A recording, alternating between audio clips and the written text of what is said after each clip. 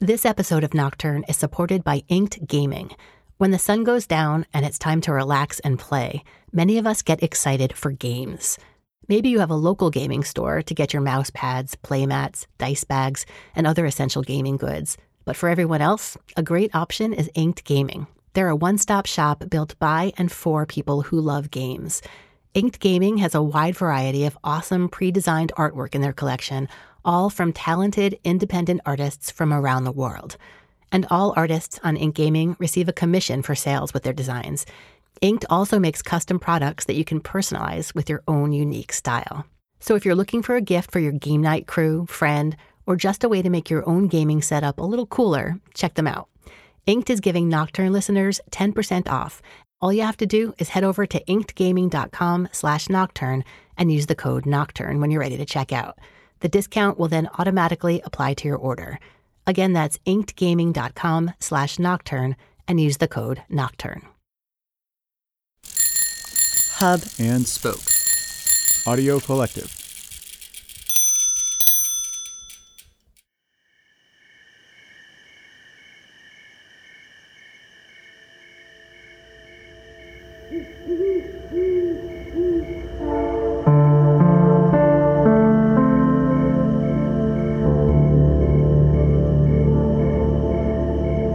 You're listening to Nocturne. I'm Vanessa Lowe.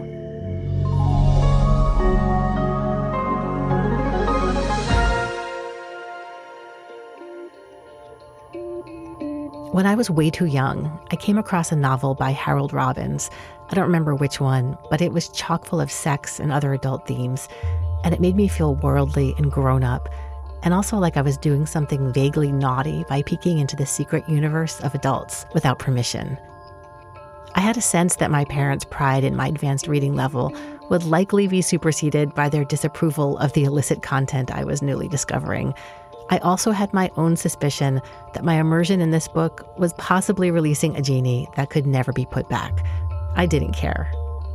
Rachel Young had a similar experience, although the nature of her foray into the inner world of adults was arguably more immersive, interesting, and disturbing than Harold Robbins. To be a kid and to get to glimpse the murky, unconscious nighttime wanderings of real grown-up minds can be a riveting and terrifying thing. Dreams made simple and easy to use. Unlock their hidden secrets. I'm Rachel Young, and as a child, I was secretly obsessed with the Dream Doctor. Your dreams are talking to you. Discover their true meaning. The Dream Doctor Show. 877-77-DREAM. That's our toll-free number, The Dream Doctor Show. I was 10 years old, and I found this pocket radio somewhere in my dad's home office, probably in a bunch of clutter on his desk.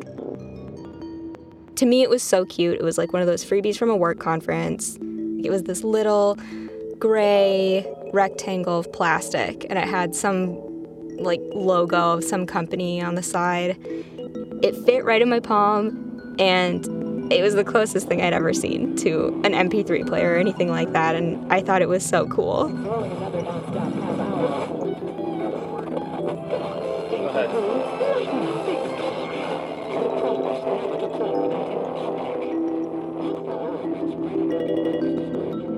I was always the kind of kid who had a hard time falling asleep. I would be up out of bed, bugging my parents every night, just couldn't fall asleep, didn't want to sleep. What are you guys doing? Can I watch TV with you? I was always maybe staying up reading under the covers, and just a real night owl, didn't want to succumb to the night. If I was awake, I was thinking and not wanting to miss out on the rest of what could be waking hours. And so I'm sure that it was what I thought at the time was a mature decision to experiment with listening to something to help me fall asleep. I probably sort of scanned the dial and maybe a few nights in a row stumbled on this guy interpreting people's dreams. And I don't remember if I tried even listening to music or something normal. But this is what stuck. Dreams. They dominate our sleep with engaging but bizarre little movies. Good evening. You're listening to The Dream Doctor. I'm Charles McPhee. Thanks very much for being with us tonight. It's a different kind of radio show. Every weeknight we get together, we unlock the hidden secrets of your dreams. This was on, I think, from 9 p.m. to midnight. My goal for you as a faithful listener to the Dream Doctor show is that you ought to be able to understand all of your dreams every day when you wake up from them. It could very well be that I spent like a couple weeks listening to this show every single night, and then, it was a passing phase. Or it could be that I spent a whole year listening to it somewhat regularly, a few times a week.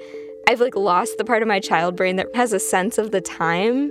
It entitles me having a threesome with my boyfriend and a girl. He had this very soothing voice. And have you talked with him about these dreams? Have you? Yeah, I've told him about the dreams, and he jokes around, and he says, oh, well, what would it take to get another woman here? And a lot of the time it was really intimate. So you really think that maybe he's attracted outside of the relationship? Yes. But you don't want to give him up, do you? No. It's a level of intimacy that I wasn't ready for, maybe. And then, of course he gets turned on by the fact that I have these dreams.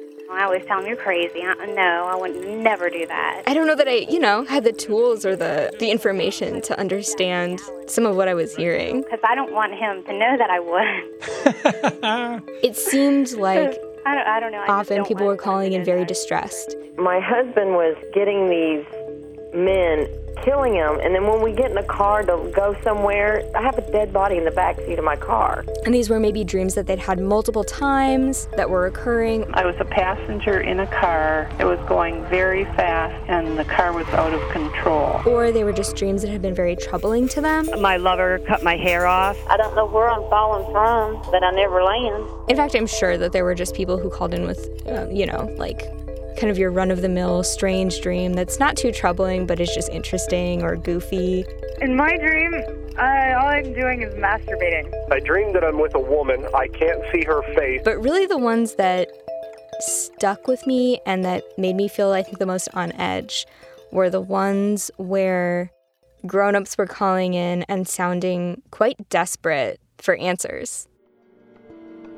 And so desperate, in fact, that they were sharing these deeply personal, intimate stories. Was a woman who had betrayed me with a man probably 20 years ago.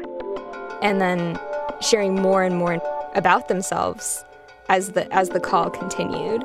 My divorce happened because of an affair. That romance that I once felt for her that I had at one point isn't as strong as it used to be. It was a lot of verbal abuse over at least 15 to 20 years.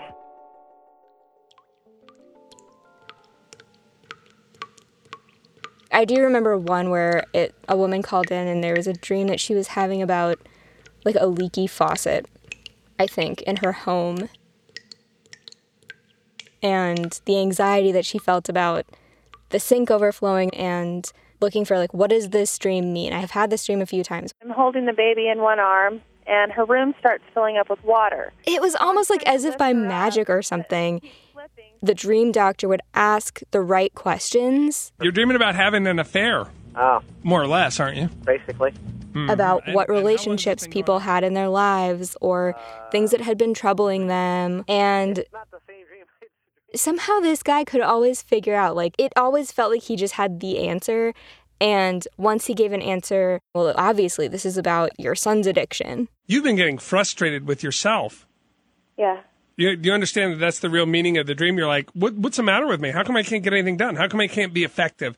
Yeah, that's pretty much my life. That's everything. The person on the line would be like, oh, yes, that's exactly right. And then they would volunteer even more personal information about traumas that they'd experienced or recent developments in this area of their life that felt so personal. And it really felt like something that, as a kid, you're not supposed to be listening to. But there's almost nothing more irresistible for a kid than something you're not supposed to hear. I think probably the reason that I got hooked on this and the reason that I kept listening was because I was nosy. And because, of course, this was just so unfiltered that it was just incredibly intriguing, I guess. Yeah, there was something about it that felt almost dirty. I mean, it was on the radio. It wasn't really like explicit stuff, but you just know. You're a kid and you're like, this isn't for kids. It did feel like listening to a wiretap. It just felt far too intimate to have broadcast out there for anyone to listen to. It just felt wrong that like some random kid in Minnesota could be privy to the deep-seated anxieties and like the uglier sides of people's subconsciouses. And these people had no idea that I was there hearing this at likely a very formative time, clearly a very formative time in my life, and that it was gonna like be stuff that would stick with me.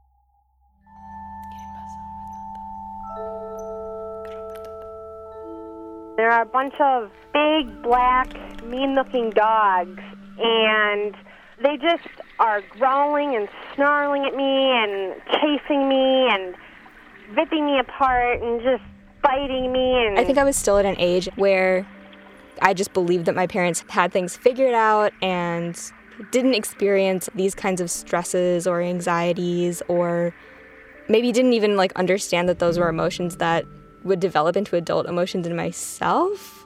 So I think this was like my first experience sort of seeing this kind of unfiltered version of the adult psyche and feeling like, what? Like, what is this? Snakes start coming out of the ground and one bites me. And I try telling people I've been bitten by a snake, help, they ignore me. When you're a kid, you really want to know, like, what are grown-ups like when kids aren't around? You want to know, like, how do they talk about stuff, and how do they talk about themselves? It's not like I was meaningfully participating in this in any way. Like, it's not like I was calling in or anything. But even as a listener, doing this completely by myself at a time when I wasn't even supposed to be awake made me feel a little bit in charge. I was the oldest of 4 sisters and was always being told that I was so mature and that I was so responsible, and I was like very serious and took myself really seriously. And I think, you know, from a young age, I considered myself to be like much closer to adulthood than childhood. And I think it was also, you know, I was sharing a room with my little sisters, and our room was like cute. It had butterfly stamps on the walls and like butterfly curtains, and it was yellow and purple, and it was very cutesy. We all had matching bedspreads, and, you know, I think I was just starting to feel a lot more mature than everything around me, and more mature than my sisters, and wanting to like sit at the adult table and wanting to participate in those conversations, but, you know, obviously not having like maturity that I thought that I had. This was kind of like the window in to even like, what do adults continue talking about and doing after I go to sleep? But the window in not being, you know, the comfort of my family room in my house where my parents were folding laundry, eating some ice cream, watching the news. But instead, this like far more unsettling conversation among strangers about very deeply personal anxieties. I have to go to the bathroom, and every restroom I go in is absolutely filthy, stinking, dirty. The toilets are overflowing with feces. Bathrooms in dreams, they symbolize private issues in our waking lives. Rachel had discovered a window into the world of adults that she hadn't known existed. And once she went through it, she wasn't prepared for what she found. It almost felt like a House of Mirrors sort of version of what I wanted. There was something scary even about hearing the dreams, and I don't fully understand why. But maybe the fact that the dreams themselves are so inscrutable and so troubling to these people, like, it kind of felt like watching a scary movie. This giant claw reached through the ceiling and grabbed my friend. I have this huge snake in my belly. It's not only like the strangeness of the adult subconscious and adult situations and adult problems, but it's also the way that those show up in dream world, which is strange and scary and full of images that are completely outside of reality. a house flooding with water from one tap running, or a dog transforming into a tiger and chasing you around, or losing all of your teeth out of your mouth repeatedly. Like, these are the kinds of things that people would call in and describe. And trying to process like these very strange and spooky images, and then also the things they supposedly stood for, which were all not fully comprehensible to me, because they're things like divorce and self-image and like relationships with your adult children or loneliness. Rape in dreams is a metaphor for not treating someone fairly, violating their boundaries, violating their personal space. I can imagine myself trying so hard to make sense of what I was hearing, and maybe almost like denying just how unsettling it was, but feeling that like disquietingness in my body for sure.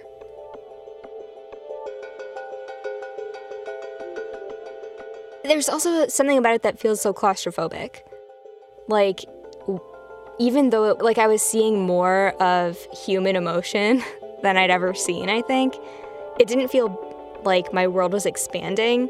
It really was like, lying in bed in the dark and not feeling like there was this vast expanse of sky around me, but feeling really like the darkness of bedtime or of post-bedtime was like almost suffocating around me.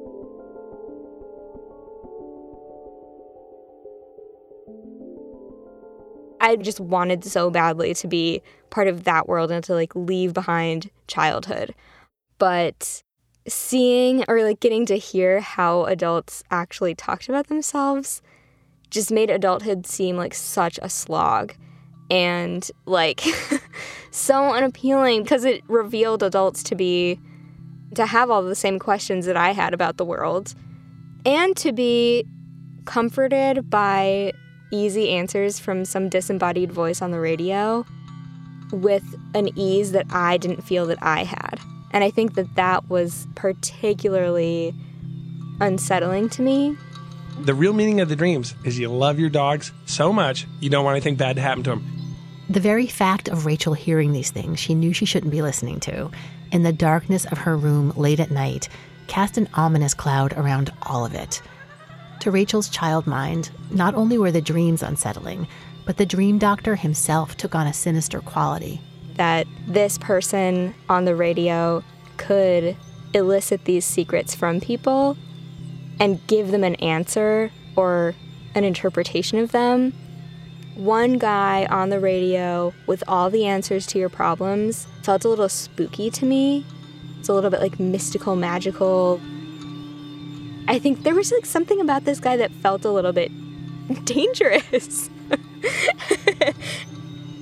There was just something like a little too charismatic about him. There was something a little bit too easy about all of the interpretations he was giving, a little too self-assured about his tone. I think I had my suspicions that this guy was just like making all of this up. It felt like getting your palm read, or it felt like having your fortune told. And I didn't want to like fall for it, I think.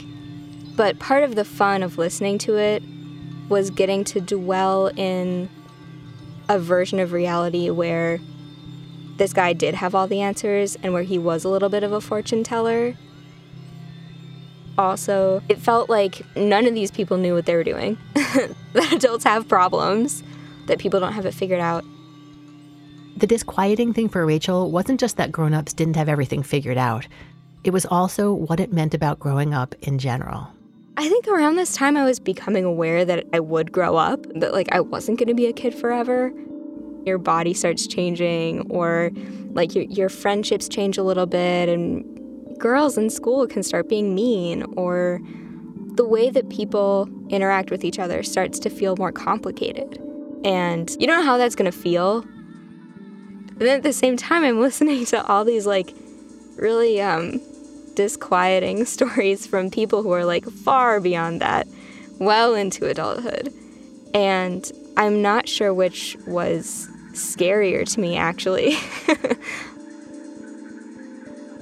At age 10, I mean, I was right on this almost like this precipice of like, you can see what's on the horizon. All of these things about like tweenhood that are immediately uncomfortable and freaky and awful, that are all part of growing up, or we're starting to kind of rear their heads. And I think having little things like that happening at the same time as I was learning that people out there, adults out there, had these very complex, complicated, and disappointing inner lives, I think made those moments of like, oh, there's a change in my body, or there's a change in how people interact, and I know somehow these are related to what it means to grow up. It made those moments, I think, feel even more foreboding or freaky or scary in some ways. Of course, a big part of what made listening to The Dream Doctor scary to Rachel was what made it irresistibly enticing. In her mind, it was a secret, forbidden window, and it led to a place where everything she knew about her child self and the world was called into question. It was overwhelming, but it was her mystery to solve. I only recently told my parents.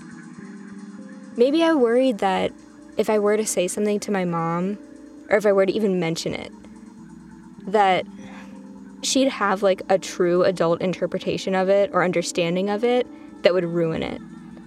It's like, once I let an actual adult into this, then I am a child within it.